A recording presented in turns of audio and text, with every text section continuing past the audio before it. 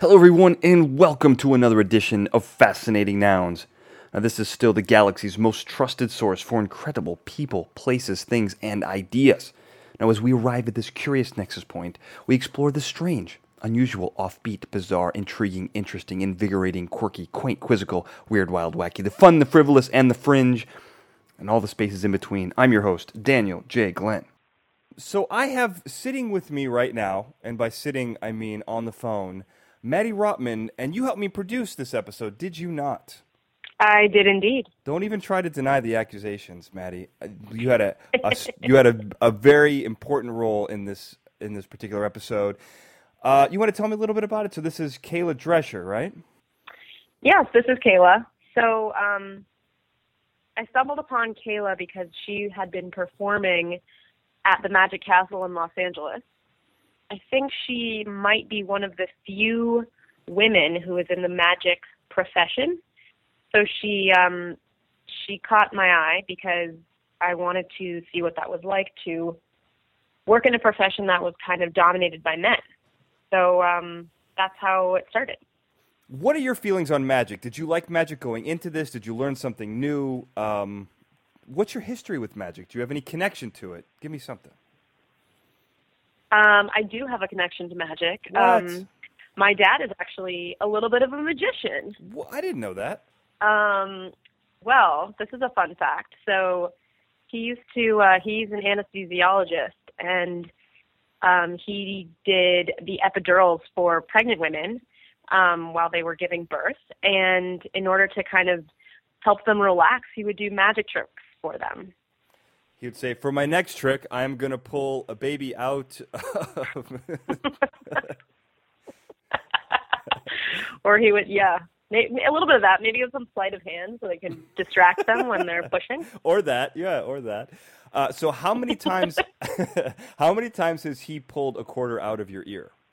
So many times. And I used to beg him to tell me how he did it. Now I can kind of... Actually, he hasn't performed for me in a long time. I don't know. Maybe I should ask him to perform some magic for me, and I can see if I know how he does his tricks or not. So how do you feel about his neglectful magic behavior towards you? Are we opening up a deeper issue here, or is this very trivial and superficial? Oh, man. It might be. I mean, who knows? If he had continued to be doing magic for me, then maybe I would be a magician too. Maybe I would be like Kayla. That is an excellent point. Maybe you would have been Kayla Drescher, and we'd be talking to you right now instead of Kayla. Exactly. I'll let my dad know. Well, I think that is a great segue into this wonderful interview you set up. Maddie, I want to thank you for producing this and finding Kayla to be on the show and to be herself a fascinating noun. Thank you. Well, Kayla Drescher, thank you so much for being on the show. Well, thanks for having me. So you are a young magician. Yes. Now, here's what I like about it. A lot of people would say, why don't you talk to a guy who's been around and knows all the tricks and everything? But the thing I love about you is not only that you're female, which is a rarity in the magic world, but as a newer magician, professionally, you're doing it 3 years, right? Mm-hmm. You're only new once, So you're kind of like, there's an optimism and a drive that I think doesn't exist with people who've kind of seen it all before. Do you think that's true? I think it can be. Magic is one of those professions that you get so much better the more experience you have. So at my level currently, I wouldn't say, I'm certainly not a great magician. I hope to be one day, but it's one of those things that it's going to take a really long time to be at that level. But that also means that it's possible for people to get stale and for people to not be as fresh and entertaining and or even as excited about performing as I am now. So I know that happens a lot, and the people that tend to stick around and have the best careers are the ones who know how to make it fresh and keep it that way for forever and ever. So that's what I'm going for. But I like the freshness that I currently have. I think it's great. Thank you. I love the freshness. So how did you get into magic? I know a question that you've been asked a million times, but magic is, for me, holds a wonder, a childhood wonder. So I never want to know anything about it. So Great. I don't want to ask, I can't ask you magic related questions. Sure. But I've always wondered, why do other people find it as fascinating as I do? That's a great question. So I first started doing magic. I was 7 years old. I grew up in Connecticut, and my father and I happened to wander into a magic shop just randomly one day. Like in Gremlins. Sure. I don't get that reference. I'm going to go with it. Whoa, no. They wander into a magic store and... it changes their lives. Yeah, they find a gremlin. Fantastic. So just like Gremlins. Oh, man. Go on. Thanks. Sorry. I didn't find a gremlin, but I did find a rope trick. So we'll say that was my gremlin. Sure, yeah. And yeah, I just really liked it. Performed on my school talent show. I'd been doing lots of performing arts things, dance and acting and all of that, basically from the age of 3 or 4. So a total of about 4 years of my life so far at this point. And so I just really liked performing and being on stage. And it just happened that magic was a really cool outlet for me to perform through. And I liked it the best. I found it fit me very well and fit my brain very well in terms of thinking both creatively and logically. Mm-hmm. So that's sort of what drew me to it. But I also really love the comedy aspect and the playing with the audience aspect, and that's what I try to do in real life anyway, so it just kind of sort of all fit together.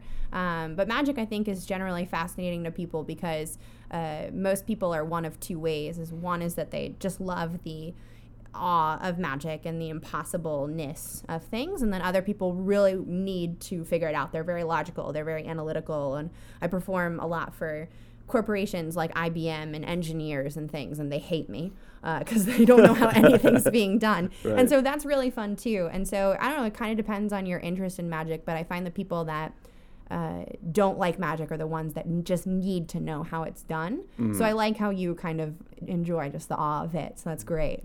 Well, you know, I'm kind of a strange person in that I am very logical. Okay. Like I love knowing how things are done. I mean, I work in the film industry, and one of the things you learn in film school is how to do the magical tricks that appear on screen, like how to make the camera look a certain way and do, you know, special effects, all that stuff. So you, in a way, they're magicians, and I imagine that the same, like, skills of misdirection and, you know, fooling the audience, trick. Because really what people do in magic, which blows my mind from a scientific standpoint, is that you basically are convincing people that the laws of science and physics don't exist anymore, and that you can circumvent them somehow through unnatural forces. I think I'm going to amend your statement slightly. Okay. From my perspective, I'm trying to show people that impossible things can be possible. And I think that can transcend past just a card trick or something floating and defying gravity. Because I find a lot of people will say, oh, I can't do that because that's impossible. Like I can't, I'm just going to come up with silly things. Like I can't play golf or I can't get that job I've always wanted. But I like to go the route of showing that the impossible can be possible. Like I thought it was impossible for me to do magic as a career. Yeah. But it's going well. So hopefully that continues. So yeah, I think that it's not just about trying to convince people that you can defy logic, but it's showing people that things can happen even though they think they can't. Does that make sense? No, I totally agree with that. The thing that I guess to kind of just continue this conversation, which I love, to me, like for example, so what you're saying is that the impossible is possible.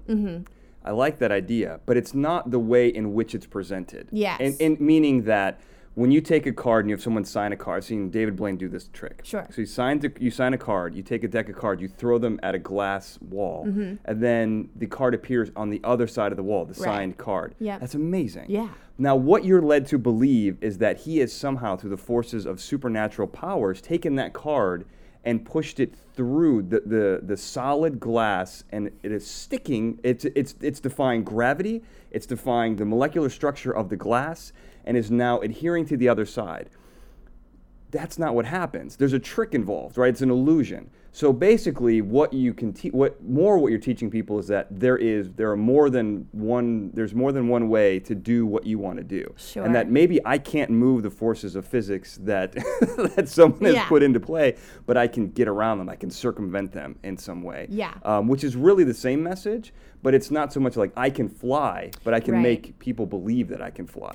Yeah, agreed. And I think too, different magicians have different ways of presenting things. So there are a lot of magicians that really like the concept of fooling people, of kind of one-upping their audience. And that's not for me. That's not what I think magic should be.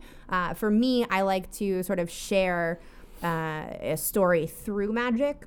And then, like you said, kind of show this ability of like, well, there's more than one way to kind of get things done. Yeah. Right. And sometimes it's delving into the spaces in our mind that we don't know are there. Yeah. And that comes with telling people to look over here while doing something secretive. Right. You know, opposite. And so I think that's the cool aspect of being like, okay, well, you think that there's only one way to do this and that the world can only work one way, but actually there are so many different ways to do it. Right. Does that make sense? Totally. I mean, because there's the outcome you want is possible. Yes. It's just may not be possible in the way in which you're going through it. Correct. Yeah, correct. And I like that. Now, along those same lines, I'm going to ask you a question. Great. And I know you're going to think it's silly, but Do I have it. to ask. Because I mentioned David Blaine. Now, I personally love David Blaine. Yeah, a lot me of people too. are on the fence with him, but I actually love him. I do like Chris Angel, but the question I'm going to ask doesn't apply to him because I know he has a team of people who create these grand illusions. Same thing Sure. with David Copperfield. But there are guys like David Blaine, and I just saw this documentary on Ricky Jay. Yeah.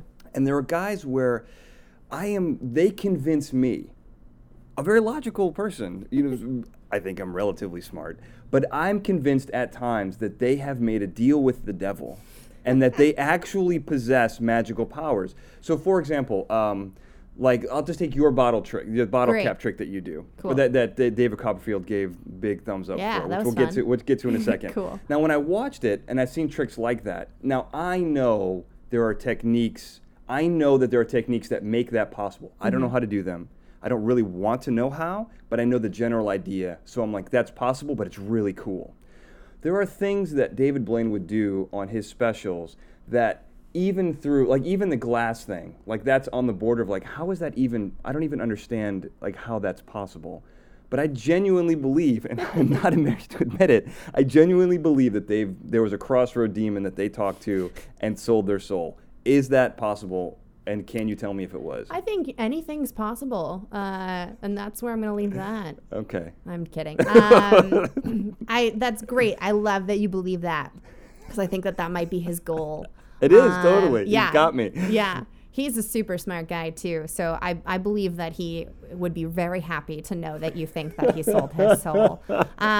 It's great, too, because magic is very much a team art sometimes. And so I know David Blaine has a giant team of people that help, and Copperfield as well, and Chris. And, everybody has a team, and everybody brings a different aspect to that. And so David could have said, guys, I really want to have this trick where somebody selects a card and I throw it on a wall and it sticks to the wall. And then somebody goes, why don't we have it stick to a window? And somebody says, well, why don't we have it stick to the other side of a window? And so it's this really cool, it kind of melds that way, and everybody comes into play, including potentially that devil he sold the soul to. So you just never know. I mean, who knows who's on his team? So great. I hope that you continue to believe that. I do. Well, and it's kind of like a writer's room. Like when you Yeah. talk about like how people make scripts. For like sure. And on a good team, that's exactly what happens. You riff on Exactly. each other. Are there any tricks that like you hear or see?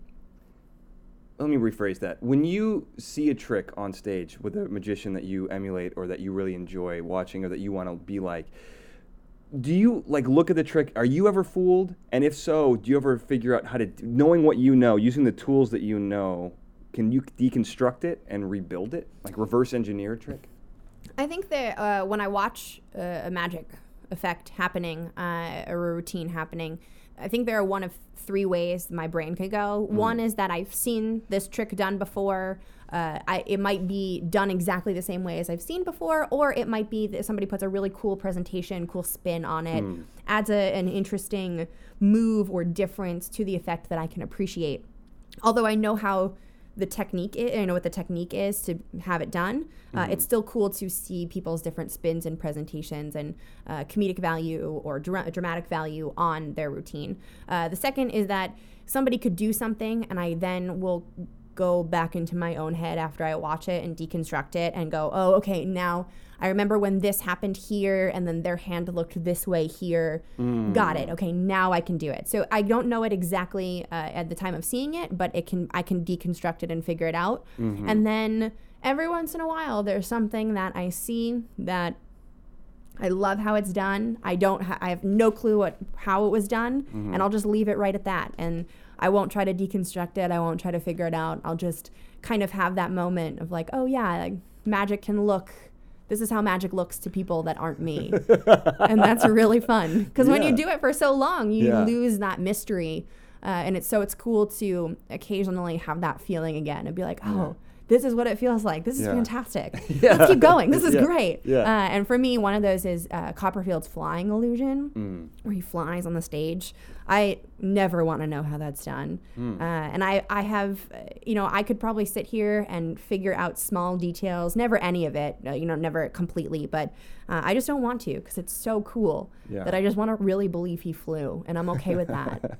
I'm perfectly fine with thinking that he can fly, and I'm happy. Maybe he can. Maybe he can. I'm okay with it. So I'm going to ask you a question. You promised to answer truthfully. Great. Oh, God. Okay. Do you? Yeah, let's do it. Okay. So I was watching the Ricky Jay documentary. Great. Now, in this documentary, he lives in L.A., and he was going to a martial arts class. Unrelated, no one knew he was a magician. Sure. So what I'm gonna tell you the trick, and you tell me if in your brain it seems possible. Great. That's it. Okay. Okay. That's all I'm gonna ask. Okay. So he goes and he's at a bar, and so basically he asks for two $1 bills, and he takes the two $1 bills and from each end folds them until his fingers touch, like Lady and the Tramp. Then he yanks them apart, and it's a $2 bill. The two ones have disappeared. Now there's a $2 bill, and he hands it to the person. Now, that's a cool trick, but I know that if you're doing it in a bar and you're prepared to do it, you have the preparation. Whatever you need to do that trick, you have with you. So this guy the martial arts instructor was obsessed with this trick. And so he really wanted to know how it's done. And Ricky was like, no, I'm not getting there. I'm going to tie it. So him and a group of guys, while Ricky's in the shower after a session, they confront him and say, do the trick again. And they give him two $1 bills. And Ricky takes the two $1 bills and he looks at him and he's like, I can't. Like, how could you guys do this to me? Like, I'm here, like, this can't. And while he's talking to them, telling you how he can't do the trick, he's folding it in front of them, and his fingers touch, and he pulls them apart, and it's a $2 bill, and he hands it to him, and doesn't say a word, and I don't think he ever went back to, the session again to show the illusion. But the man's naked in a shower, right? $2 bills are rare enough, like, much less when you're in the nude. Is that trick possible? You would be very surprised how prepared magicians are on a daily basis. That's a good answer. Yeah. Is that true though? No, seriously. Is that possible? Is that within the realm of possibility? Oh yeah. Really? That is way too real of a possibility in my mind. Again, I think if you walk into the Magic Castle at any given point, members there are ready to do 45 minutes of magic. Right there. Right now, as we're sitting here in my living room, with I'm not even really holding anything. I could do 20 minutes for you currently right now, that's just how. Challenge. Right? Yeah. And we'll begin. Okay. Yeah. So it's really we're very prepared because as soon as magic is one of those professions that when you say, oh, I'm a magician, people automatically want to see something, as opposed to like, oh, I'm a dentist. Oh, could you look at my tooth? Like, it's not something that, right? It's not a common thing. It's like, oh, I'm a podcast host. Oh, cool. Could you like record me? Could you interview me right now? Yeah. I wish I got that all the time. Right? That would be really easy for you. That would be amazing. Although you might get some real characters in that aspect. Love that though. That would be really fun. That would be a really fun compilation episode of like, these are all the people that asked me to interview on the them. Street.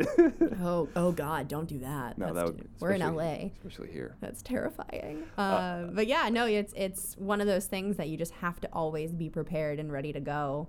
And so I totally believe that Ricky Jay, because he's brilliant, was in a shower ready to go he could have probably done anything in that moment. Wow. Right? I mean, that kind of, honestly, like, if you're telling the truth and you promised me you would. I am. That, like, blows my mind. I mean, really. I don't ever want to know. So here's, with me, there are very few things in the world that give me a sense of wonder. Yeah. Psychics that work. Cool.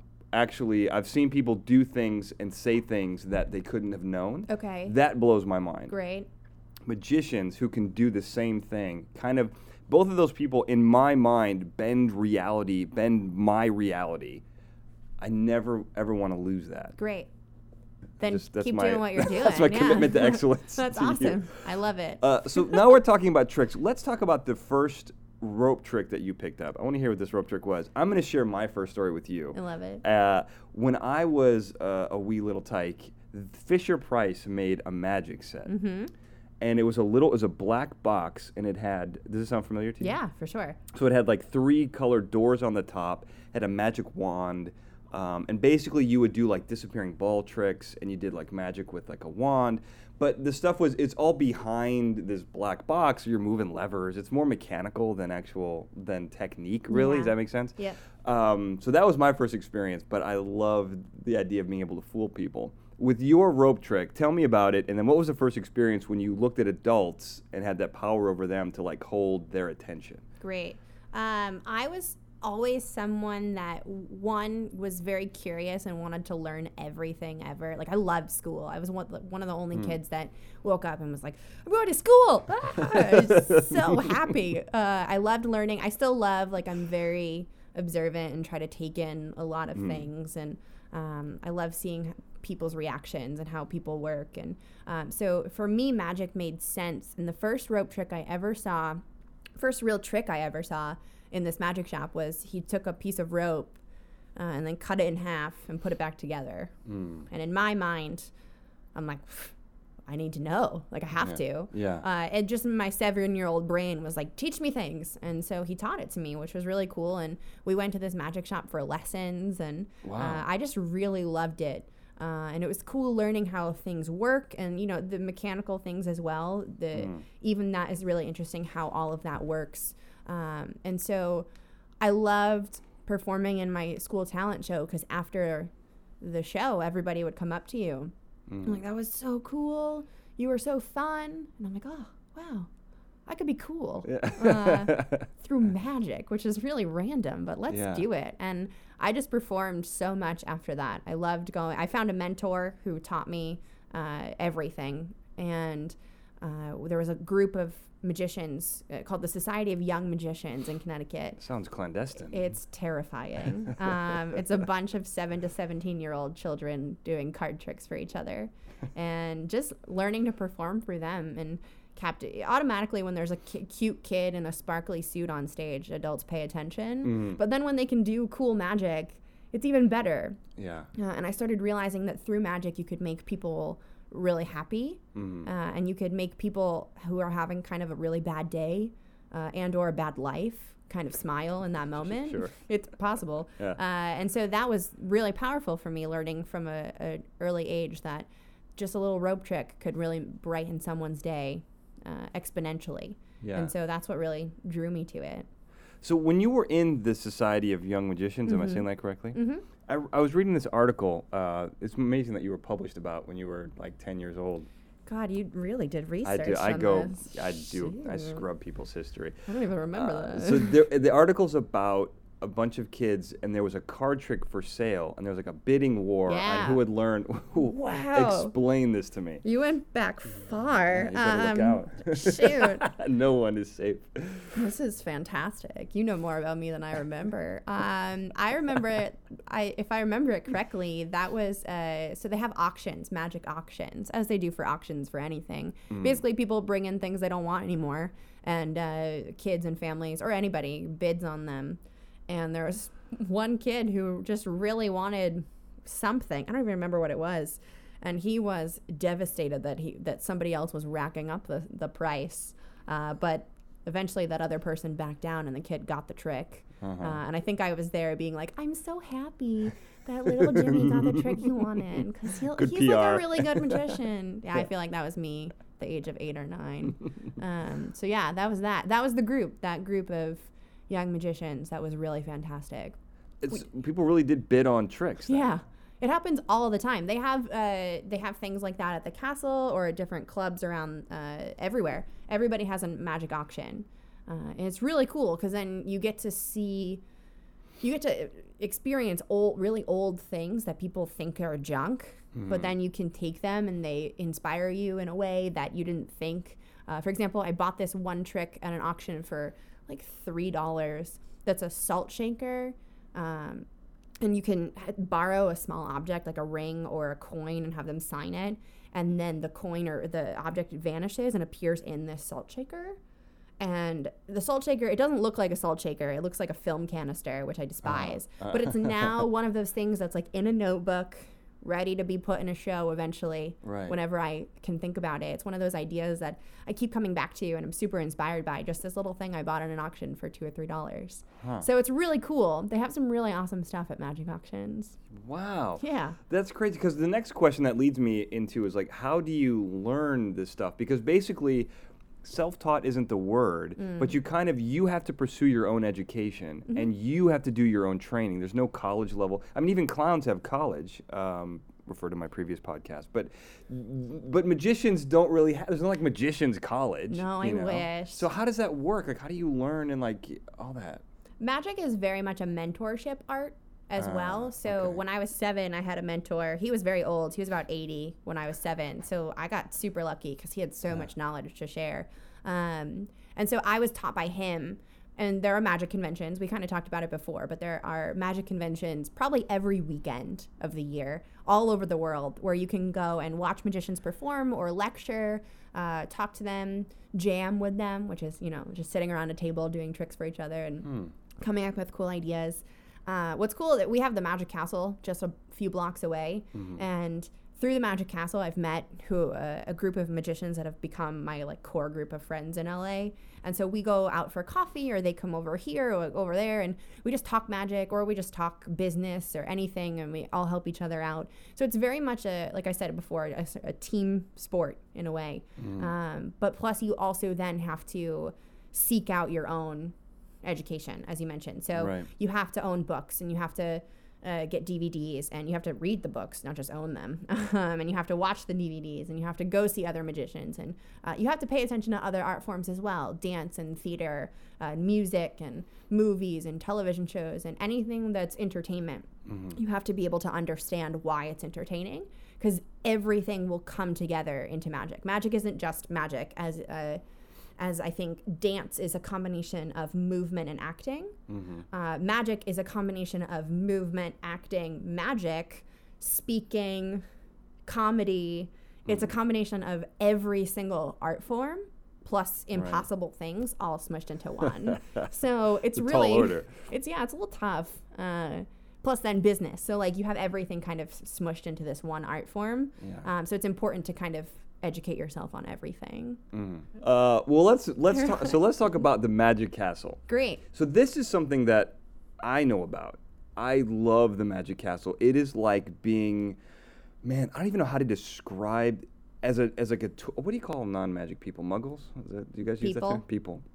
So as a person in the Magic Castle, it is a place of wonder. Because not only is it full of magicians doing crazy stuff all the time, but the building itself is very much like the Winchester Mystery House. Like you go up 2 flights of stairs to go down. Like it's kind of a strange building. Yeah. Very fun. So can you explain to the people in the world, what is the Magic Castle and then what is the AMA? Because they kind of tie into each other. Sure. So the Magic Castle is a building. Thank you. That's the difference. Like AMA is the business, and the Magic Castle is a building, if that sort of makes sense. Yeah, like a headquarters. Yeah. So the Magic Castle is a magician's club in a way. And basically, it's black tie only. You have to be wearing heels, and guys have to wear a tie and a jacket, and nice shoes, no jeans, no sneakers, dresses, all the above. Very, very fancy. And it's one of the only places left in LA that still requires that dress code, which is really cool. And it's an exclusive club. You can only get in if you're a member or if you know a member or performer, or like you get a pass from a member or performer. And basically you go, there's food, there's drink, but there's also multiple magic shows happening all of the time. So there are different rooms where you kind of wait in a small line and then go into the room. You sit and watch anywhere between a 15-minute to a 45-minute show, depending on the room you're in. There are also multiple bars, and 2 of the bars feature magic shows on certain days. So there's one in the basement, and then there's one that I often perform at called the W.C. Fields Bar. And basically you come and you sit and you can drink and eat and watch magic, which is awesome. And then throughout the castle, there are all different little things, little magical things happening. So there's a creepy photo booth. There's a piano playing ghost named Irma. She's fantastic. Say hello. And it's really cool. But the thing is that you can only get in if you know a member. And there are 2 different types of memberships. There's the magician membership where you have to audition. It's a very serious process. You have to get sponsors who are already members to vouch for you. And then you ideally audition and become a member.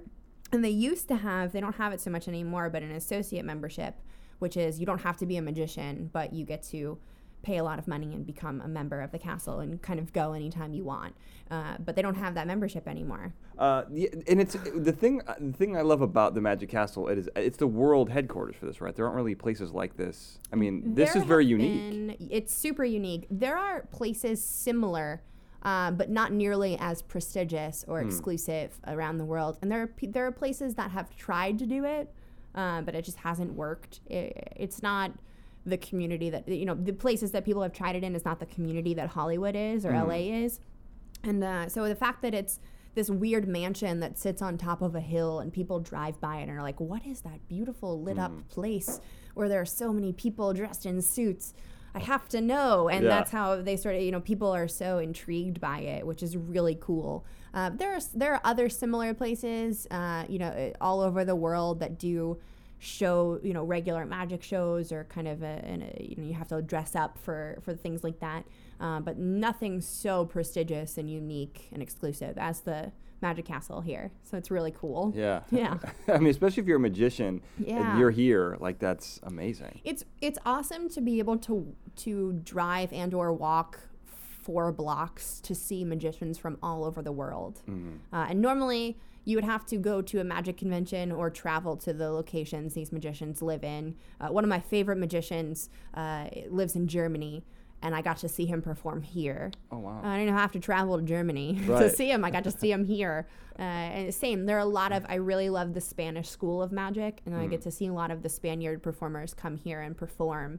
And that to me is awesome because I don't have to really go very far to see the world's best magicians. So that's awesome. What a great deal. Yeah, that is amazing. It's like the lazy man's college. Just walk down the street. Fantastic. That's incredible. Yep. So now how would you, since you brought you just brought this up, I didn't know this was a thing. Are there different styles of magic in different regions of the world, and how would you describe them? Okay, so there are a lot of different schools of magic. The American School of Magic is kind of a combo of all different things. It's very technique-driven. I'm going to name a name that you probably have never heard of, but Di Vernon was a big guy who kind of made the American School of Magic what it is in terms of very technique-driven, very card magic, very sleight of hand-driven. Di Vernon was a big guy at the Magic Castle. And the Spanish School of Magic is about controlled chaos in a way. It's more, through the entire act, you think it's a mess and you think that they might be messing up or they have no control over what's going on. But the ending is exactly what magically it's supposed to be. And so it's really impactful and and it's just amazing. The German School of Magic is very presentational. It's very about story and presenting magic through theater and acting and music. And that's sort of one of my favorite types of magic is that German School of Magic because it's so interesting and different and every performer is really unique. And they're all different. There's, the Japanese are just amazing. Every time there's an act that comes on stage and they have just a pin spot on them and they do a lot of like fancy card moves, you always know that it's like Japanese, Korean. They have a very unique style of magic, which is cool to see as well. So it's cool to see all these different types of theories and how a magician should be, and kind of learn through all of them and take what you like about each style and then put it into one. And so I think studying all of the different schools is good, because you just don't want to stick with one. So I'm definitely not an American style of magic performer. I would say I'm more along the lines of the Spanish and German style, because I like the presentational and that controlled chaosy type idea. So it's important to study all the different schools, but it's awesome to be able to see all those different performers and understand where everybody's coming from.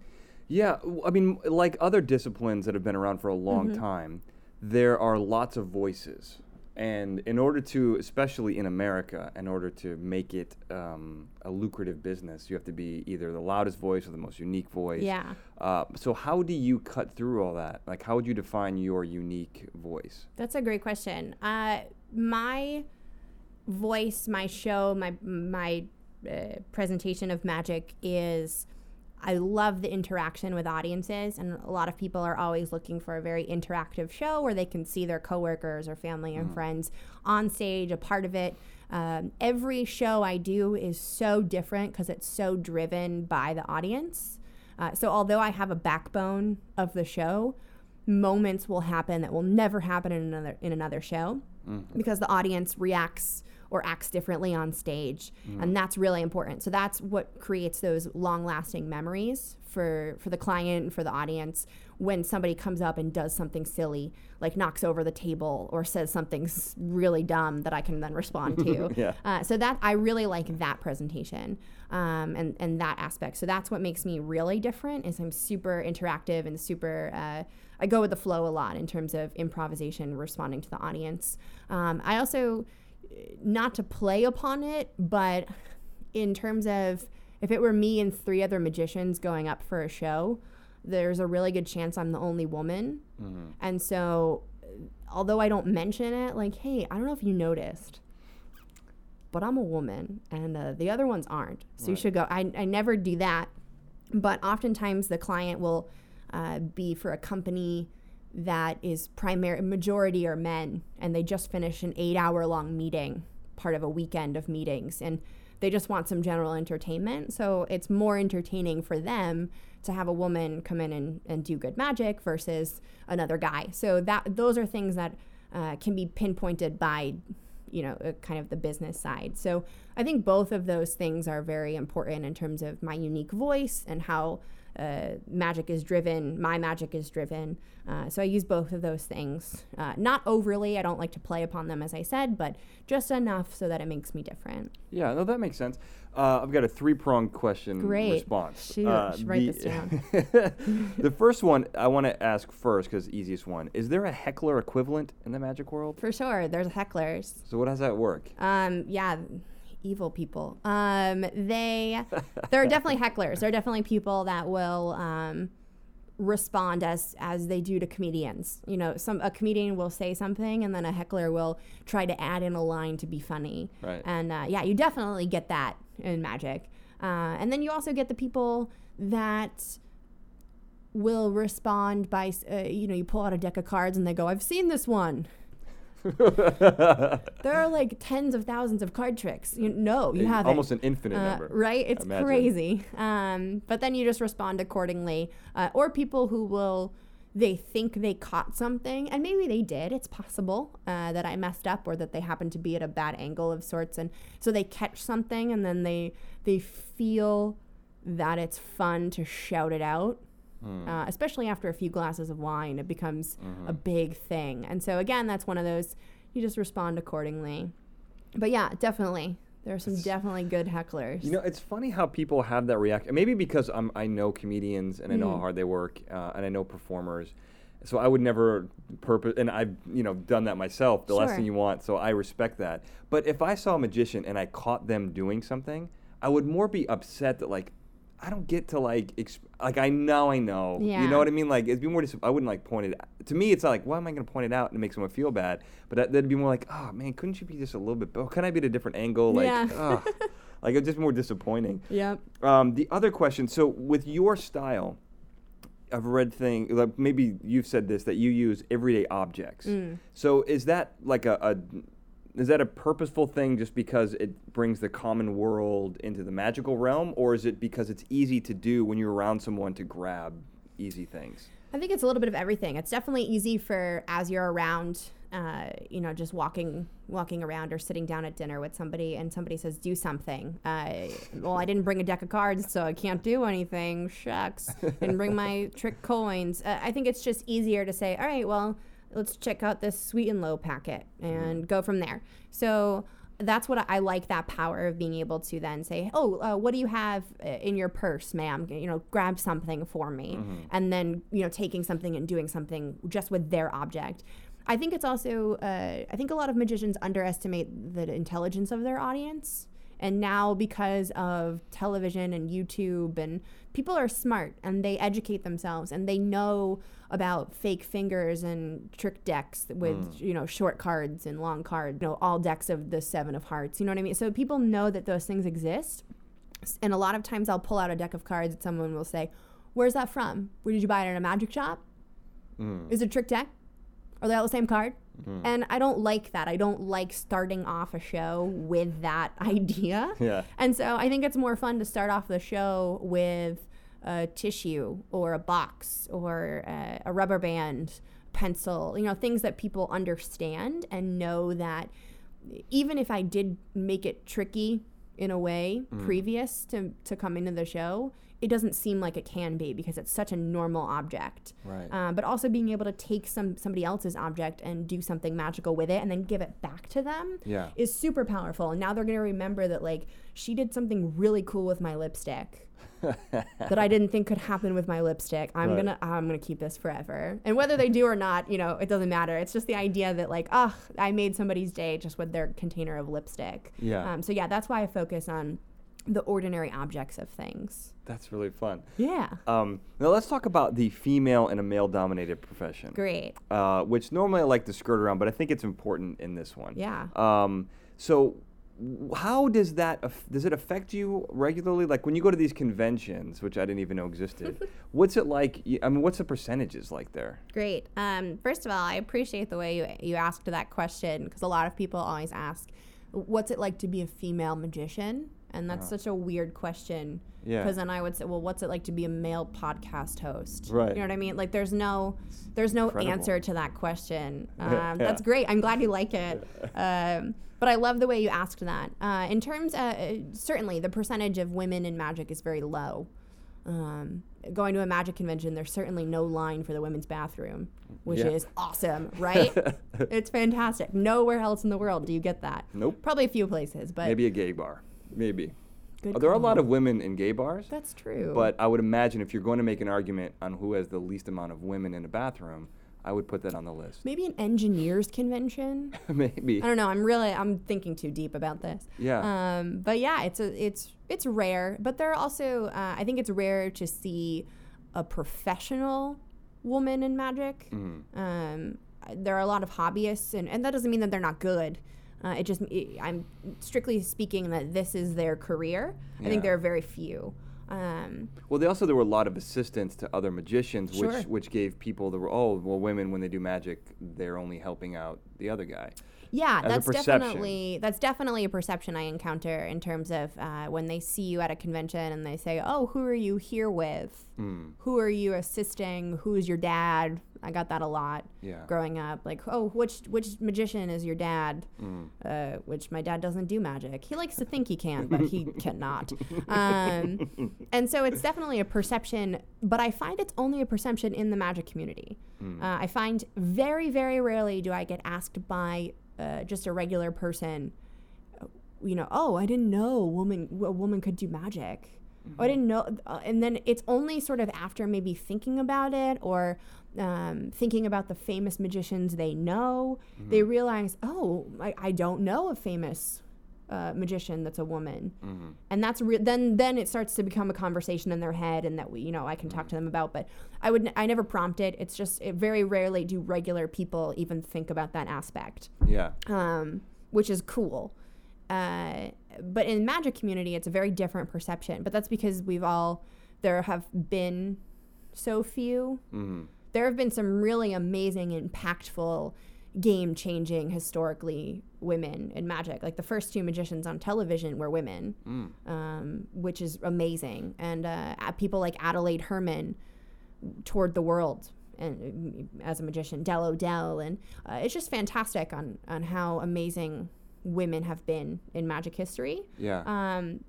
And for me, it's a double-edged sword, I think, because like I mentioned before, getting a show is often easier for me because I do have that unique perspective and that unique performing style from being a woman. But in the Magic community, it's tough because women are often very segregated, both by the men and the women, which is really interesting. I'm really weary of all women's groups and all women's shows because I think that they do the exact opposite of what they're intending to do. So a lot of people are like, oh, yay, like an all-women show. We're going to see the best of the female magicians. I hate that term, by the way. And it ends up being more of a segregation of like, okay, well, you're a woman, so you can perform here, but you can't perform here. Right. Like you can perform in the all-women show and be part of the all-women's group, but you can't be a part of the normal group. Right. And Magic is such a you have to prove yourself type art as well.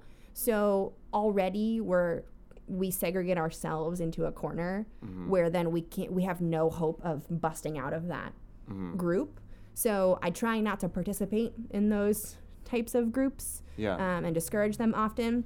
I get their intent and I love the support and like go girls type of atmosphere, but then I think it ends up just doing way more bad than it can good. It makes perfect sense. Thank you. Yeah, I understand that. I've thought about it. Yeah. Well, there's a couple. What's interesting to me is that I'm going to name 2 professions that are mostly male dominated. Great. So poker players and magicians. Cool. There are lots of females doing both. And I think we live in such a sexist society. I mean, I think it's way better than it was in the 40s and 50s. Yeah. But I think in some respects, it's still like a strangely sexist society. And there's no reason why, there's no like biological reason or scientific reason why women couldn't do these things well. But for some reason, there's a perception that they can't. But what's funny to me is in those 2 professions, poker playing and magicianing. That's fine. Do it. That's a great word. Leave it there.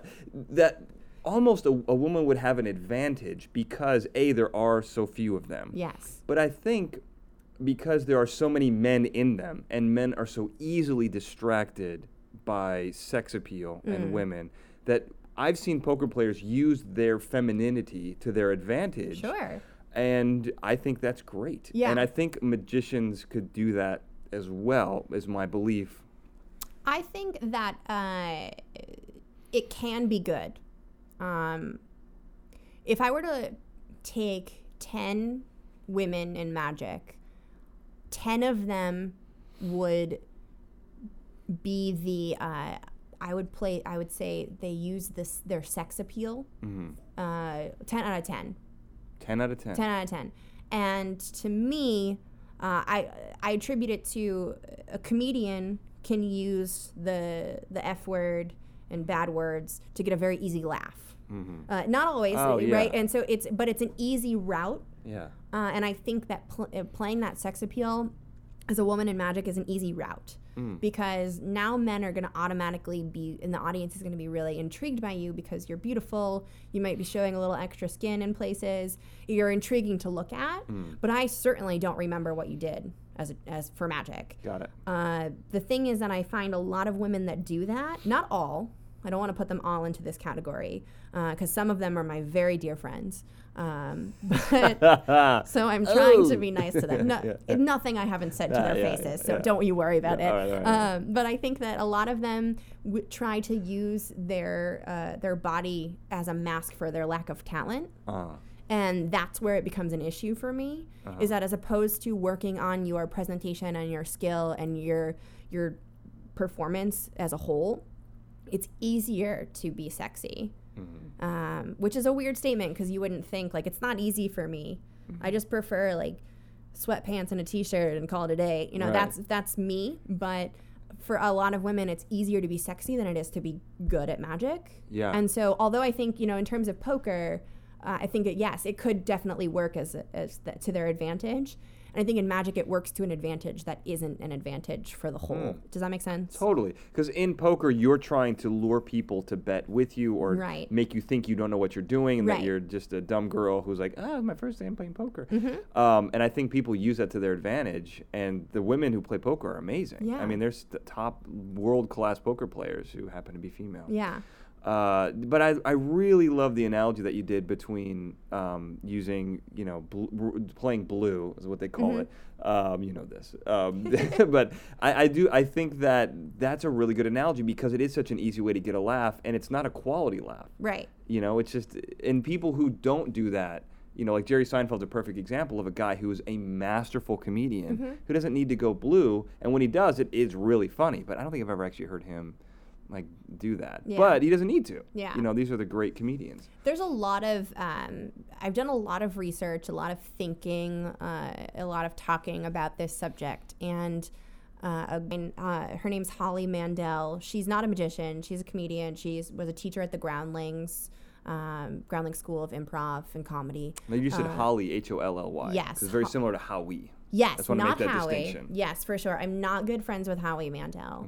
I don't know. Maybe. But you don't know. I don't know. That's a good point. I'm not though. Okay. Now I know. Holly. Holly. Holly does a really awesome lecture called "Good Girls Aren't Funny." And what that means is that the good girl is defined as sort of society's view on what a woman should be. So that's that's like the Gone with the Wind type character. And what is now becoming, like, if you look basically on the front of women's health magazines, that's the good girl. Like, that's what it's easier to be because that's what society expects of you. And therefore, because society expects you to be a certain way, you don't have to be truly you.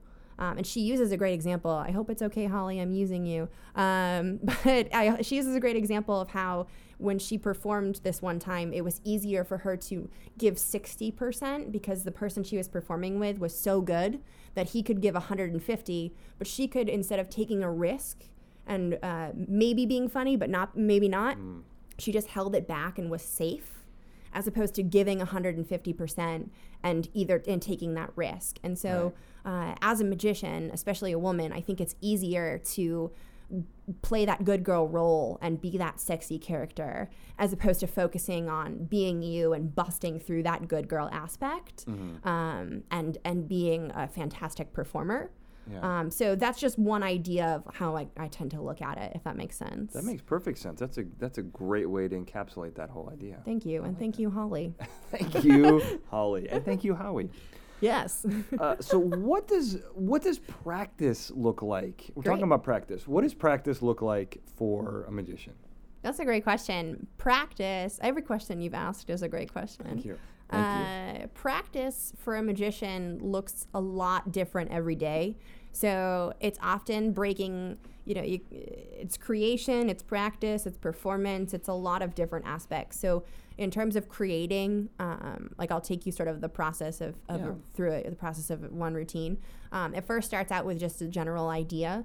And sometimes that idea is sparked by another magician. Sometimes it's sparked by a song. I'm really influenced by music that I really like. And so for this one particular routine, I heard a song that made sense to me, and I started seeing a routine in my head as the song was playing. And so then I just kept playing that song over and over again and creating this routine just in my brain of what it would look like. And then becomes the creation and the trial and error. And this particular routine uses a lot of paper. So it's a lot of cutting paper. And this whole living room was just filled with scraps of paper. So that was fun. Yeah. That went over really well. And so it's just a lot of trial and error and going through things. And then once you get things set and the choreography and the presentation and the script and the movement and the trickery and all of that together, you have to practice everything individually and then put it all together into a routine, and then practice that routine 300 times before you put it on a stage. Yeah. And by 300, I mean, as many times as you want. But 300 is like the goal. Standard. It's not really. I don't have like a ticker going on being like, okay, and 27, Right. go 28. Right. No, you just have to practice a lot because magic, as we kind of said, is there's potential to reveal the parts of the performance you don't want to reveal. And that's the part that always takes the most practice. So magic is the only art form where we purposely try to hide the skill we've taken years to develop. Yeah. You know, so we're everything that looks so hard and is so hard for us to do, you're never supposed to see. Right. So it's this weird art form. It's like in everything else, it's like check out this really high kick this dancer can do, or check out this really complicated run this saxophone player can do. In magic, it's like, look, nothing happened, but everything happened. Those 300 practices go into what seemingly is nothing. So in a particular routine, you have to practice over and over again so that doesn't happen and you don't get to reveal that secret skill. And then you have to put it on stages and get it in front of audiences and hope that it goes well and videotape and tweak. And it's a lot of tweaking and a lot of revamping. And sometimes it's a lot of taking something and putting it in a notebook and putting it on a shelf and coming back to it many years later, hoping that maybe it'll be good again.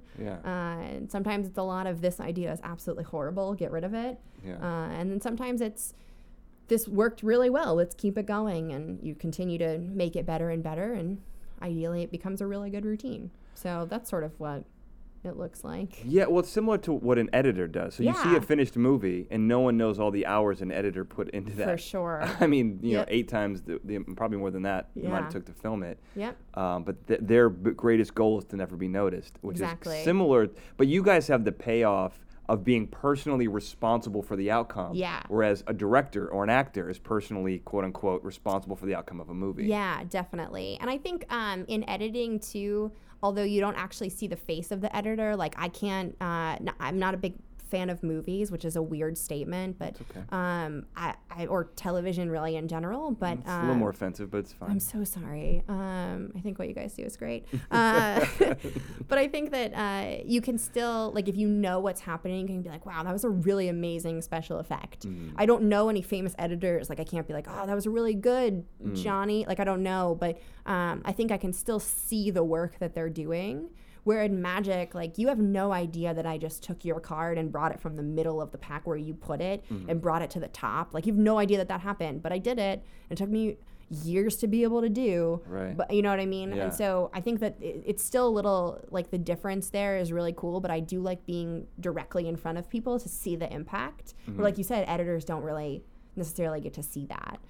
So yeah, it's very similar in that aspect. But it's cool to be able to see the payoff of all of your work right in front of your face. Yeah, for sure. Well, speaking of payoff, we're coming towards the end here. This is going to be a great little final stretch. All right. So you may be a young magician in your career, but you've got a lot of accolades already. So the number one, I'm sure has been mentioned before, is David Copperfield gave you his stamp of approval. Oh, I thought you were going to say Highland Elementary School's favorite third grader. I'm kidding. I didn't get that. That's not a real thing. Yeah, that's why I didn't mention it, because I looked into this. I talked to your principal. But so you got to, so David Copperfield gave you stamp of approval. What does that mean? And then B, when you got to meet him, tell me about his museum. I know I'm already tipping my hat a little bit, but I want to make sure you talk about it. That's fine. It was amazing. No, it's cool. It was a really awesome experience. I kind of applied to the competition. So NBC and Copperfield had a competition for the quote-unquote search for the next great magician. Take that how you wish. And I kind of applied on a whim with this routine I did with bottle caps. I was a bartender at the time. And so I used to do a lot of magic with things behind the bar, bottles, beer caps, straws, martinis, olives. I've developed a whole act, actually, just from things with behind the bar. That's what I perform at the castle, which is really cool. And the bottle caps, I submitted them randomly. A friend of mine was also submitting something, and I was like, hey, why not?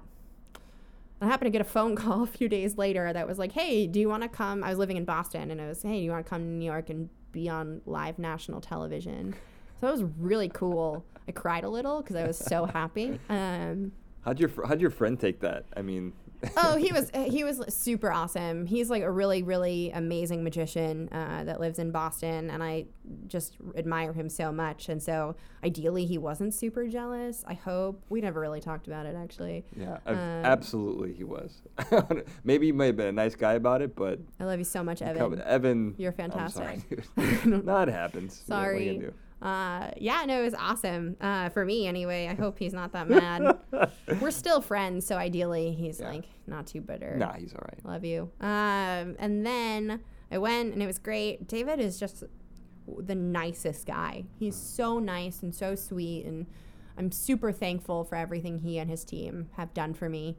And I won, which was really cool because the other two magicians that were in the competition are amazing. So it was really awesome for me, and especially in that point in my career where I was very weary of doing this and concerned, and more than me or my parents, they were very concerned for my future. And like, how was I going to pay for healthcare and my bills? And so it was very concerning. And so this was a really big turning point mentally for me and my parents in that, like, oh, I can actually do this. And so it was really important to me. So yeah, the prize was to be flown out to Vegas and see the museum, which is crazy. It's What's basically, we don't have time. One thing. Okay, there was a magician, Robert, who lived a very, very long time ago, and he invented this trick where somebody balances on a broom or a pole. Oh, yeah. Right? And so he used to do it with his son, and that was the first time this effect was sort of ever done. And I got to hold the secret to the trick that he made, that this Robert Houdin 1800, like really old thing. I was holding it, and it was like, his son wore this many years ago, and this was the first time this trick was ever done. And I was just holding that secret in my hand, and I teared a little again. I cried a lot in this adventure. Shoot, I never thought about that. That's okay. So that was amazing. There's a whole room of automatron things, Yeah. It was Like amazing. Showbiz Pizza. Yeah, sure. There's a whole room of ventriloquist equipment. It's fine. I'm gonna keep going. I was just gonna go with it. It's all right. You got it. Thank you. It was amazing. And then there's a whole area of things that David has used, like a cloud from his flying illusion, and a whole rack of every shirt he's ever worn. It's random. Wow. Okay. But it's he explained it great, which was every shirt he's ever worn is very detailed. Like every stitch is exactly in the place that it needs to be. And if one stitch is out of place, something horrible could go wrong in an illusion. So it's very important that everything is exactly how it is. Seems like hyperbole, although I'm not a magician. But how could a stitch make something go You have no idea. All right. I'm going to leave it at that. All right. It's very, very detail oriented. Okay. Yeah, it was amazing. It was an amazing experience. And I'm super thankful for that adventure. And I also got to go back, which was really cool. I filmed a very small segment on The Daily Show. What? With him. With other magicians as well. Yeah. So that was awesome, as to be able to go back to the museum, and me and another magician produced David on The Daily Show, which was really cool. So it was just very silly, but it was fun. And so now it's cool to know him, and I guess have him know me a little. And we talked a lot about food, which was cool. I don't know if he super respects me as a magician, and I don't care, because we broke bread and had chips together, and that was all that matters to me. He's a really nice guy. Well, he gave you the thumbs up, so that puts a rocket on your butt straight to the top. Yeah. Well, so let's talk about where people can see you. Great. Promo time. What do you got? Promo time. You can head to my website, which is www.magicinheels.com. So that's magic in heels, like your shoes.com. And you can check out the latest news page, which will show you things I'm doing and shows that will be coming up that are public that you can see me at. Otherwise, if you're interested in having me at your event, you can also visit that website and check out the booking page, and it'll kind of give you a description of the shows that I'm doing, the shows that I can offer, and then just shoot me an email or phone call, and we can discuss what would work best for your event. Otherwise, if you heard this and just want to say hi, you can also visit magicinheels.com and go to the contact page. Yeah, everything is just in one place, which is great. And you can just shoot me an email and say, hey, loved your podcast. Or not, whatever you feel is best. So that's that. What about Twitter, Facebook, the standard social media stuff? Great. You can also find links to my standard social media things at magicandheels.com. See what I'm doing? I see what you're doing there. You can, everything that's my social media is at Kayla Drescher, which is too hard to spell, so I just say go to Magic and Heels and click the buttons. It's the easiest option. That makes perfect sense. Great. Kayla, thank you so much for taking all this time out. This has been great. That was so fun. I almost feel magical just Good. being in your presence. I'm so happy. That was the goal. Thank you. And thanks to everyone for listening. Have a good night.